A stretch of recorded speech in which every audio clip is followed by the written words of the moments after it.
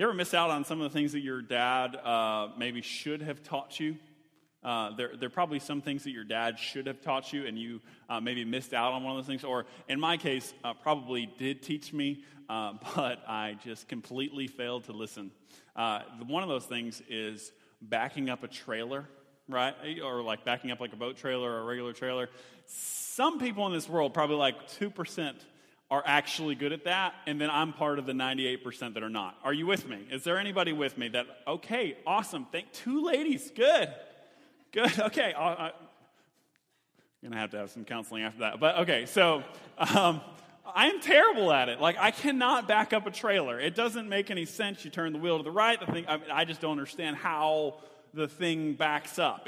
Trailers should not back up. Like I get so confused that I just simply unhook it and just move it myself. I mean, it's like a ton of weight, just like I'm trying to push this thing up my driveway. I hate it. Like, I cannot back up a trailer for the life of me. It just, for some odd reason, does not work to go backwards. I just don't think that there's some things in this life that you should see backwards or go in reverse, okay? So like, I had a friend of mine who went through birthing class, and most of you have probably been through some kind of birthing class, maybe with your first child. I had a friend of mine that went through one, and it was video day, right? Which is like, for guys, it's like the worst day of the whole thing. But video day, and this is back, like he says, like the instructor, this lady, like pulls out a VHS tape, right, of this birth, and she puts it in the player, as if this is 1988 or something like that, puts it in the player, and somebody wasn't kind to rewind, and so he said it was the most tragic and awful thing to watch this thing in reverse, okay? So it's just like this terrible story of a doctor shoving a baby back and making this lady be in terrible pain, and so some things shouldn't be backwards. Now, there's some things that do work out well backwards. I actually was watching this movie a little bit last night. It was on ABC Family. But Titanic is actually a heartwarming story of a boat that comes out of the ocean, saves a bunch of drowning people, and they go dancing after that. I mean, it's fantastic. So some things are better in reverse. Now, some things are a little bit confusing, whether they are in reverse or going forward. There are these things, I love these things, I like to find them, called palindromes. And these are words that are spelled the same way, frontwards and backwards, okay? And some of them are up here on the board. You have words like, I think civic is one, race car is one, stats, kayak, rotator are all good words. Now, we actually live very close to, right down 176, one of the largest, actually, places in the world that is a palindrome, Wassamasaw, which is right down the road, which is an 11-letter, if I counted it right, palindrome, which is cool. I mean, it can't figure out whether it's going to go backwards or forwards.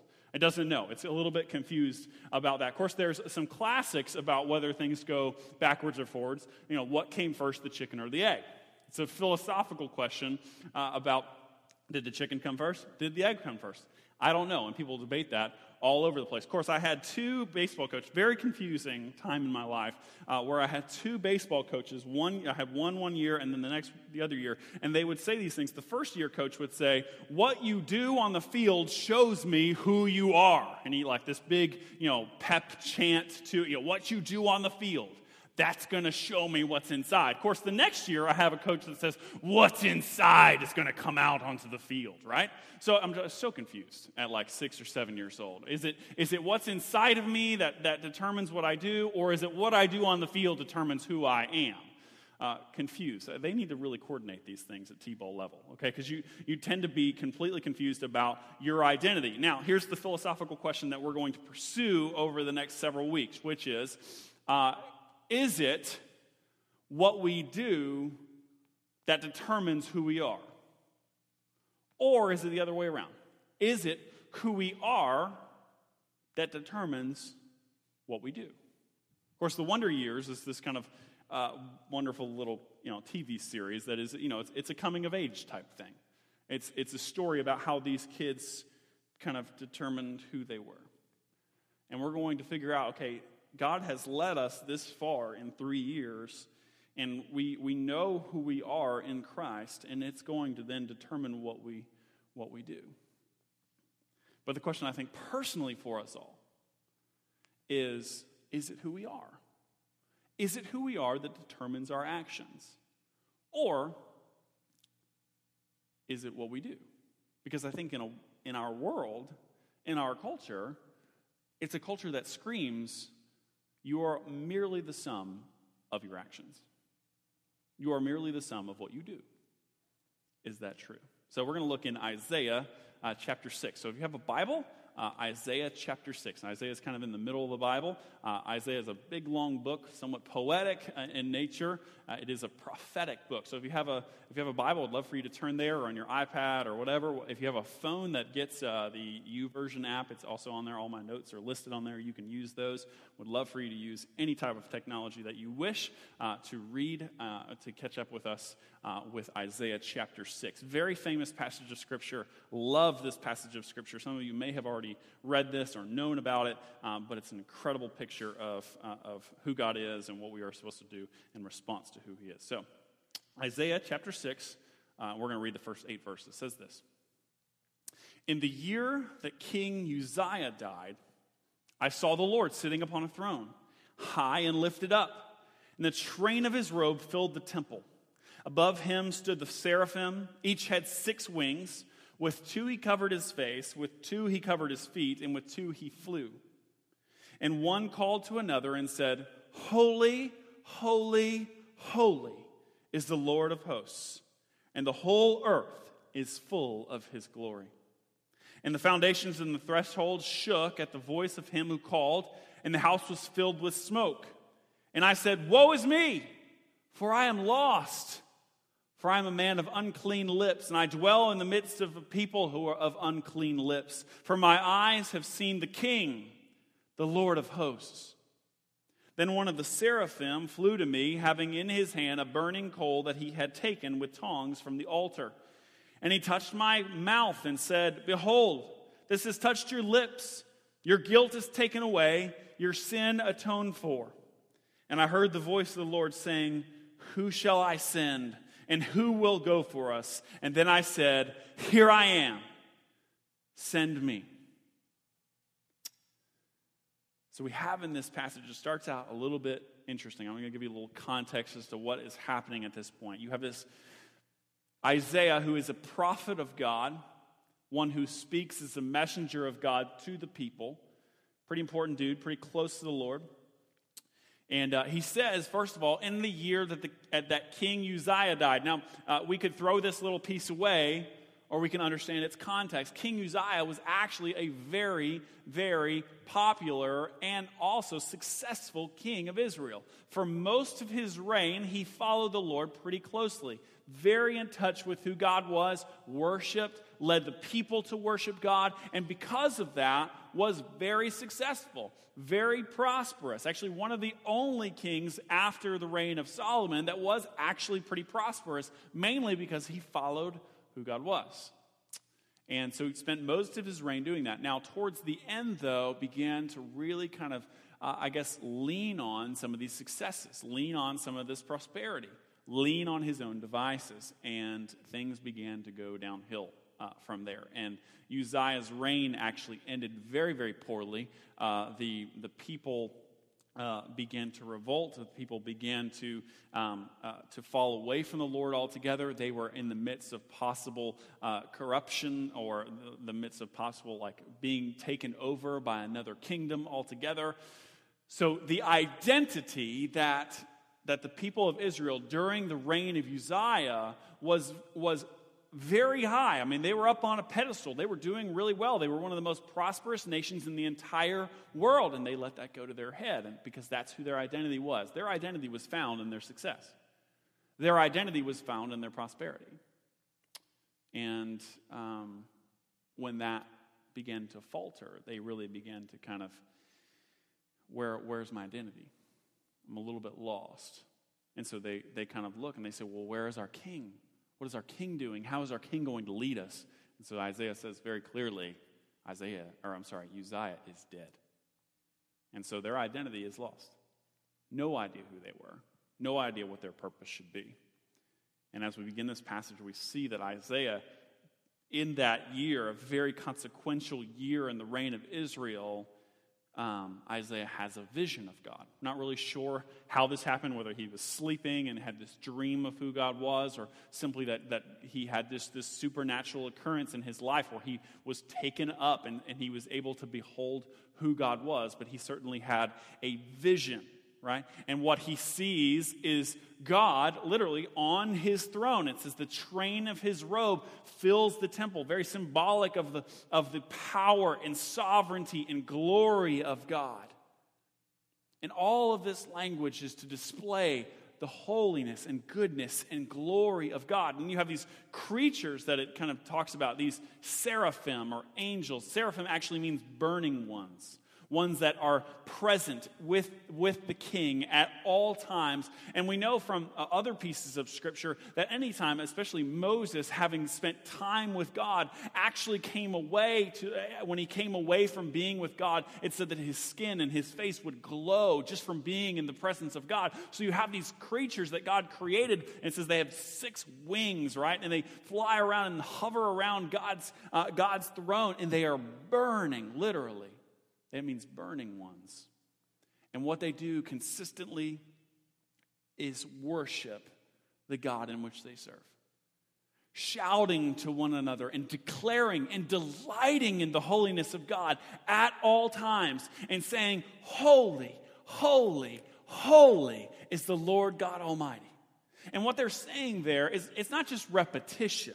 It's not just like God is 1 + 1 + 1, kind of this addition narrative, right? I mean, that's not what it's talking about. What it means by holy, holy, holy is this kind of multiplication effect, or, perfection times perfection times perfection. Basically saying that God is completely different than anything, even completely different than the seraphim themselves. There's this massive gap between the goodness and glory of God and everything else in creation.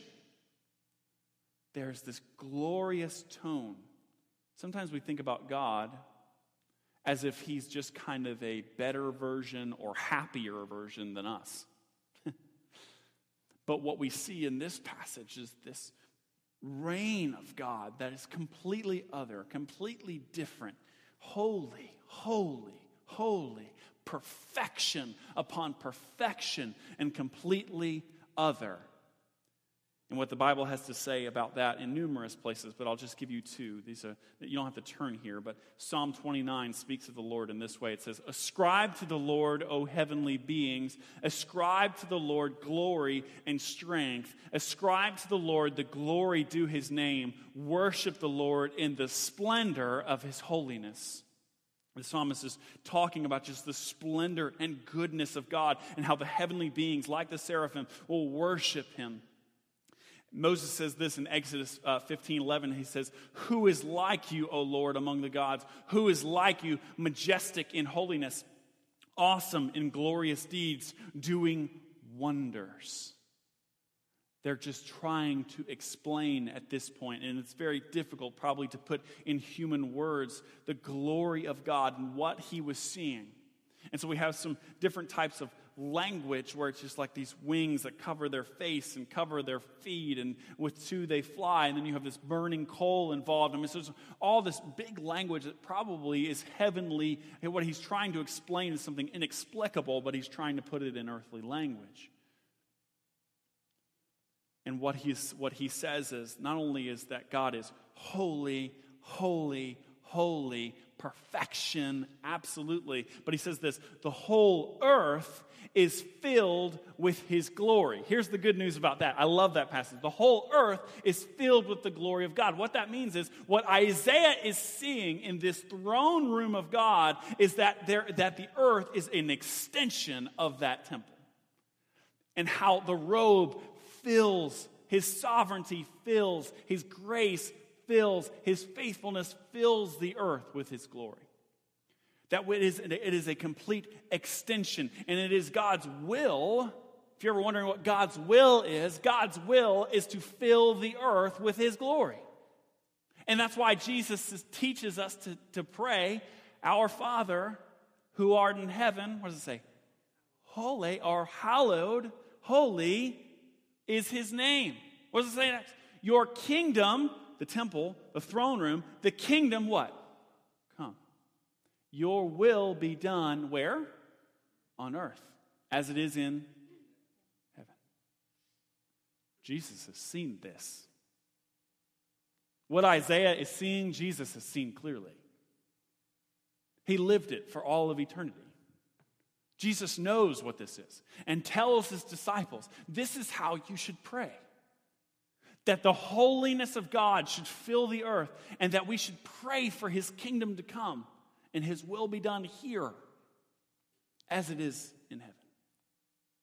Because he has seen this, the same thing that Isaiah has seen. And the greatness of that is that God is not selfish at all or hoarding his glory. He wants it to be seen. He desires for us to experience his kingdom in a good way. And so Isaiah sees this completely adequate God. He is more than adequate, wholly adequate. He is completely satisfied in every single way. God is not longing for something, and he is not in need of anything, and desires to take everything that he has and spread it to those who he loves. And so he desires for this to be known. We see this. If you want to turn to this, I'll be here for a minute or so. Psalm 148. Psalm 148. If you just go backwards a little bit in your Bible. Psalm 148 says this. It says, praise the Lord. Praise the Lord from the heavens. Praise him in the heights. Praise him all his angels, like the seraphim. Praise him all his hosts. Praise him, sun and moon. Praise him, all you shining stars. Praise him, you highest heavens and you waters above the heavens. Let them praise the name of the Lord, for he commanded and they were created. And he established them forever and ever. And he gave a decree and it shall not pass away.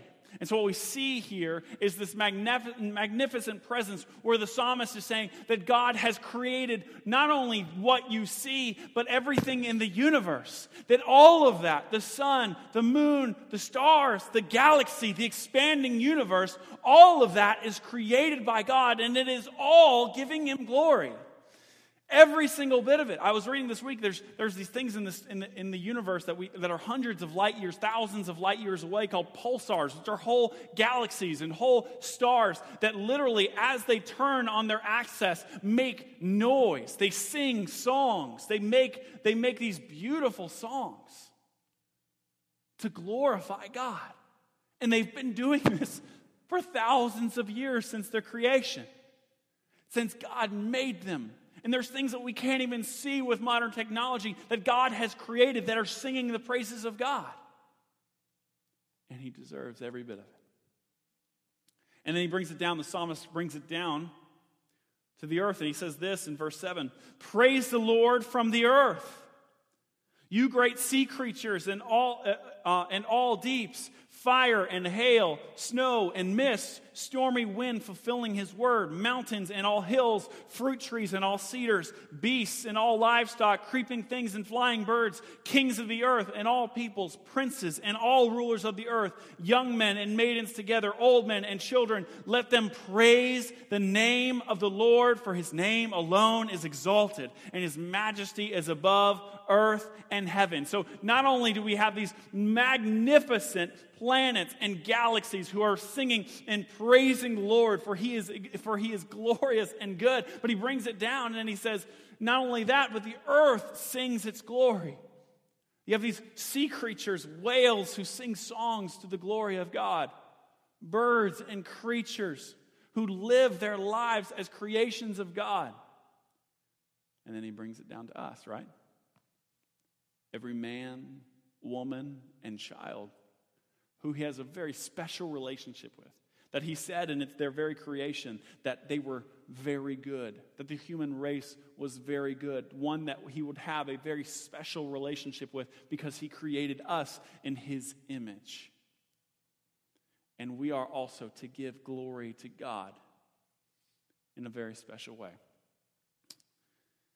He created all of it so that we can bring praise to his name And what we see because of this, and what we see in Psalm 148, and what we see happening in Isaiah 6, is that God is being worshiped all the time. Every single moment of every single day, God is being worshiped because he deserves it. Because he deserves the glory, he deserves the honor, and he is worthy of every single bit of it. He has given life, he has given grace, he has put his fingertips on every piece of creation. He deserves every piece because he has perfectly constructed all things. And what we think sometimes is that the worship of God starts when we walk into a room on Sunday morning for an hour. That God possibly is just waiting on us. That his tank is empty. Well, I hope they get there soon, man. I hope they have the band together. Man, you guys need to get it together. Why don't they have a bass player today? For goodness sakes, I need to deserve glory. That's not what God says. That's not what he's thinking. He's not thinking, I'm not really sure. They sang 4 songs instead of 5 songs today, so I'm going to be a little weaker this week. That's not what's happening here. We see the worship of God. He is completely content, completely consistent, filled and satisfied at all times.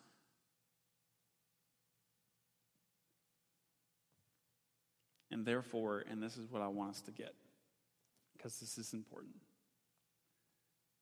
If we serve a God who is completely satisfied, joyful at all times, has been since eternity past, and will be for eternity future, if he is completely satisfied and needs absolutely nothing from us, he doesn't need us. He doesn't need us. He does not need anything that we could possibly provide. He doesn't need our good deeds. He doesn't need our money. He doesn't need our songs. He doesn't need anything from us. And this is a serious blow to our identity. To our identity. Because our identity is based upon being needed for something. That what we produce, the actions in which we do every single week, means something. Or else, who are we? Are we not the sum of our actions? Are we not loved by God because of what we do? And so we lose our identity, and this is the very reason, and we become completely lost. And that's why when Isaiah comes into the room and he sees a magnificent and glorious God who is completely satisfied, needs nothing from us, and Isaiah comes into the room, and what does he say first? Whoa! And not like, whoa, like a surfer, not like that. But what does he say? Woe is me! I am lost. I am lost. And what he is saying, maybe in our language, is, I don't even know who I am. In front of that, in comparison to the great God of the universe, what am I?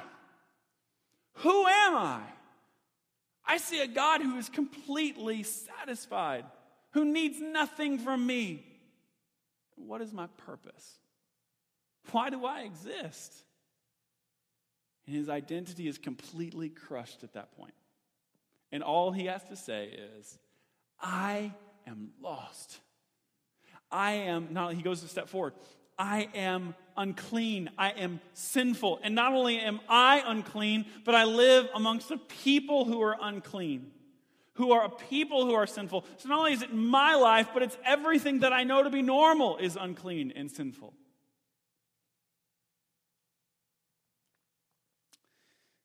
And this is at the very heart of the gospel. And if we can understand this idea. See, we come from a culture that believes that the good things that we do will earn us favor with God. As if God really needs our stuff. But when we come to a place where we understand the full weight of the gospel, the full weight of what God has for us, it is we are completely helpless, just like Isaiah, and that we desperately need God. There's nothing that we can do. that will earn the favor of God. There's nothing that God needs from us. And so therefore, if there's nothing that God needs for us, the only action that can take place is not our action, but God's action. We are completely inadequate to do anything for ourselves. And so we see his position in comparison with God. And so what happens is you have this seraphim, this heavenly creature, taking a burning coal, with tongs. I'm not really sure. I mean, you have a burning creature taking a burning piece of coal, so I'm sure that, I'm not sure what the tongs represent, but, hey, whatever. And so he takes this burning coal and brings it over to Isaiah and touches it to his lips, symbolically taking away and forgiving his sins. And this is the cleansing grace of God. That yes, he was lost and woefully inadequate, woefully sinful, completely without purpose. And God takes his cleansing forgiveness, he takes his atonement and touches Isaiah. Touches him. And he is cleansed. We know this now as a foretaste of the gospel, the foretaste of Jesus Christ. Coming to be just like one of us, but without sin. Knowing full well that he is the one who sacrificed himself for us so that he can be the atoning sacrifice. So that he can be the glory of God on a cross, taking away our sin and then allowing us basically to touch into this. When Jesus died on the cross, it's as if the angel came and touched us with the coal.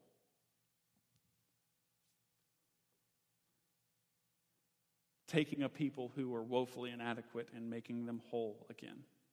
And at this moment, here's the glory of it, at this moment, Isaiah, who was lost and without identity, is now given back an identity. He now has a purpose. He is now saved. He is now not lost anymore. Because why? Because I love this language. Because I have seen what? The King. My identity is not in myself anymore. It's not in the kingdom of Israel anymore. It's not in King Uzziah anymore, who is dead. My identity is now in the King, the Lord of hosts, the King of all kings, the Lord of lords. That's who his identity is found in. And it's wrapped up into the story of God. And he has a clear vision of God at that point. And so he is so consumed by God that the next question that God asks is actually a no-brainer. Right? But first, let me make sure that you understand. Earlier I said that God doesn't need us. And that's absolutely true. But out of the goodness of who God is, out of a benevolent, glorious, and good King, even though he doesn't need us, he wants us. And there's a big difference between that. It says in the scripture that God desires men to come to him, that he wants them, he loves them. And although he has no need of us, he desires to partner with us in life. That he desires us. He desires relationship with us. Not because he has any need, but because we have great need. And we need to have our identity found in him. And so when we have a clear, very clear picture of God and very clear picture of who we are because of who God is, he then asks a question. He says, who will go? Who will go for us? And Isaiah's answer is so quick, and I love it. Here I am! Send me! That's me! I have been so gloriously forgiven. I was lost without any type of identity, and now I have an identity in Christ, that God's story is now my story, and that he's asking me a very simple question and saying, who will go for us? Me! That's me, I want to go. He doesn't check his calendar. He doesn't check his schedule.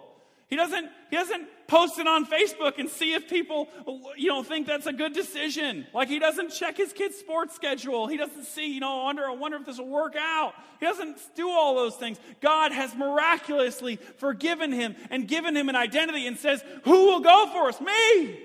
Quickly, me! Send me! Because as soon as he has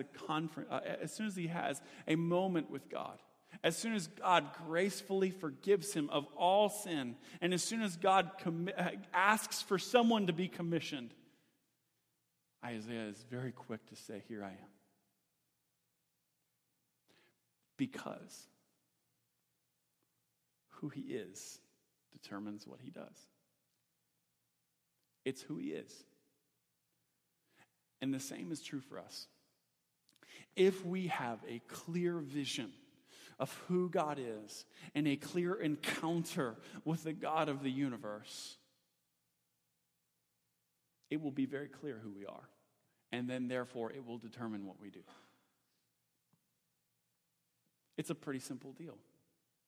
It's a very simple deal. Now,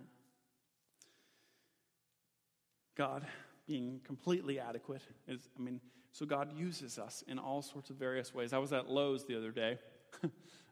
Me and my son, Haddon, who's 4, we were at Lowe's, and I was buying a sheet of plywood. And so, I was, it's the only thing I had. So I was just like, I'm just going to carry this thing rather than get a cart involved and all sorts of stuff. And so I've got this sheet of plywood, and I check out with it. And at that point, Haddon decides that he wants to help me, right?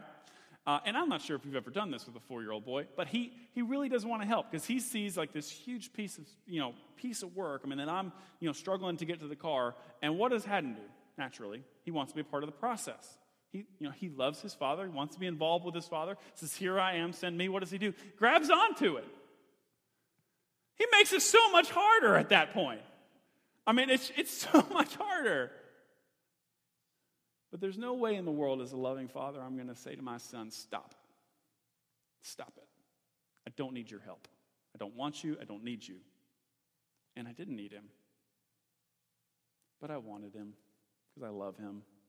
I want him to have the experience of being a part of something his father does. And the same is true with God. He uses sinful, broken, some of us, like me, are just stubborn, for goodness sakes. And I'm very difficult to work with, right? I'm just a jerk sometimes, and I understand that. Maybe you can identify with that, right? And God has to forgive me of sin constantly. He has to deal with me constantly. He has to deal with my dirtiness. He has to deal with my anger. He has to deal with my personality. And he says, I want your help. I want your partnership. I want you. And so I'm going to call you out and say, who is going to go? And I lift up my hand because I've had an encounter with God. And I say, here I am, send me.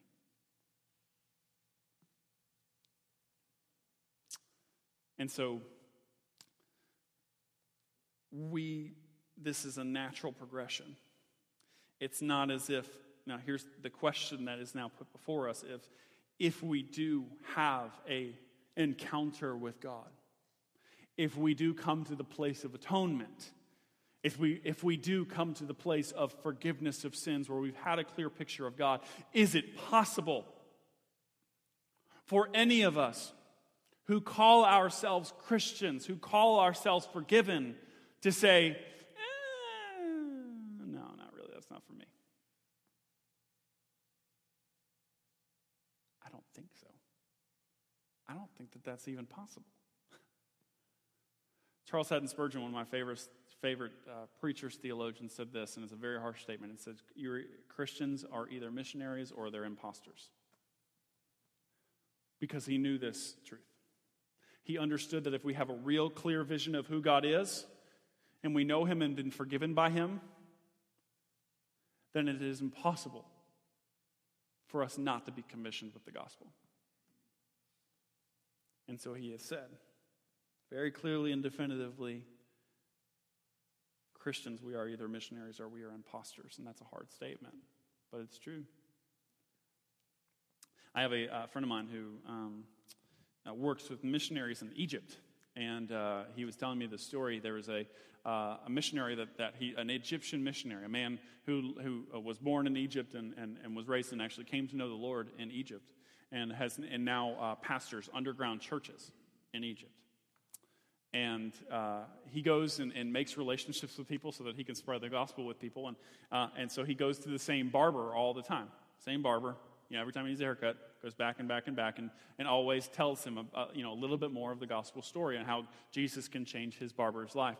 And so one day he walks into the barbershop just like normal, hoping to have an intentional conversation with the barber. And as soon as he walks in, the barber walks behind him, closes the door, locks the door, pulls down all the shades. And at this point, he's getting a little scared, right?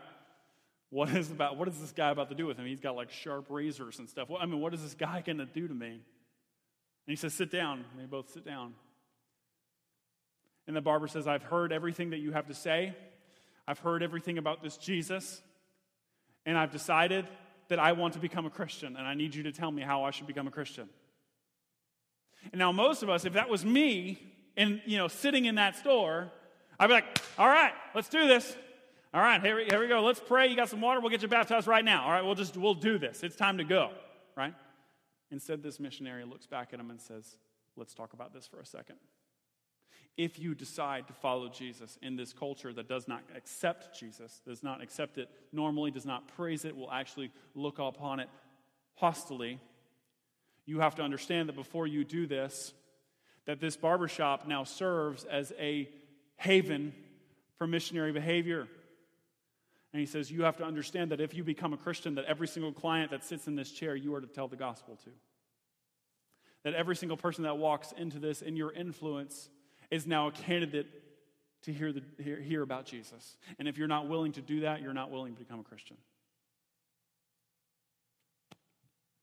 That's pretty tough. Pretty tough words to live in a culture like that.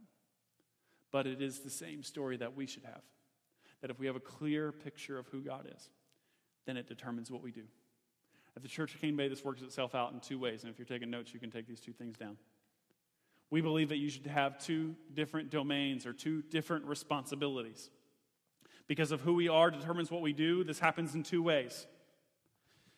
The first is personal responsibility. Personal responsibility. This is that every single person, if you are a Christian in this room, that every single person in your influence, which means every person where you live, work, and play, is a candidate to hear the gospel from you. And you are responsible for them. That each one of your neighbors that is around your house, you are responsible for them. That each one of your coworkers that you work with every day, that you are the one who is responsible for them to hear the gospel. Not me. Don't bring them to hear the gospel from me. It's you. They are your friends. They are your people that you have influence over, that you have a relationship with. You don't need to bring them to the professionals. It's your job. And if you've had an intimate experience with the atonement of God, you have full capability to tell them about your relationship with Jesus. So where you live and where you work and where you play, you are personally responsible for every single person in your influence. Secondly, we have a corporate responsibility. We have a corporate responsibility. We believe, and you probably heard this if you've been around the Church of Cane Bay for any amount of time, we believe that the Church of Cane Bay, we are responsible for a 10-mile radius around this church. That we believe that we are responsible for every man, woman, and child to have multiple opportunities to see, hear, and respond to the gospel. That's our job. There's 70,000 people within that circle. And we believe that it is our job and responsibility to reach every single one of them. And not just give them one shot at the gospel, but to give them multiple opportunities to hear that gospel. And how we have done this is we've broken up into very specific groups. And we call them missional communities. So that every single man, woman, and child inside of Cane Bay Elementary School would have multiple opportunities to hear the gospel. So that every single man, woman, and child inside of a military family, inside of our 10-mile radius, has multiple opportunities to see, hear, and respond to the gospel. That every single man, woman, and child involved with Eagle Harbor Ranch would hear the gospel, be able to give multiple opportunities to hear, see, and respond to the gospel. And Cane Bay High School, and Cane Bay Middle School, and foster care families all over our 10-mile radius would be given multiple opportunities to hear, see, and respond to the gospel. gospel. That's our call. That's our responsibility. We have a corporate responsibility to do that. And so I would ask you, are you ready? Because next week we start. And I want you to be part of one of these groups that is going to be doing this. To not only take a personal responsibility for your neighbors, but also be a part of a group that takes corporate responsibility. That we all say, when we sign this form and go to missional community and be involved and tell our neighbors that what we're saying very clearly to a lost world is, here I am, send me. Here I am, send me. Because it's who we are that determines what we do. Let's pray together.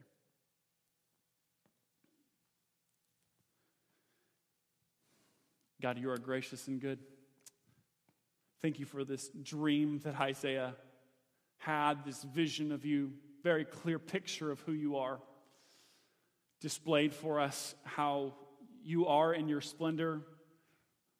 It is probably much grander and much bigger than Isaiah could even speak of.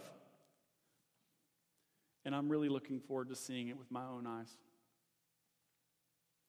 God, I do pray for the one in this room who is listening to all of this and singing and saying, I really don't know about what he's talking about. Father, I pray that the question would then turn to, I want to know more. What do I need to know? So God, that you would work in their hearts today. And God, that you would call a people to yourself, that you would call this church out into being missionaries for you and your kingdom. And so God, I ask simply that you would show yourself clearly, that you would show yourself so that we might be able to see your glory and your splendor. Because we want to be changed by you, and then our actions will then be determined by who we are. We love you, Jesus. In your name we pray. Amen. We have a clear call, folks. Let's stand up and sing.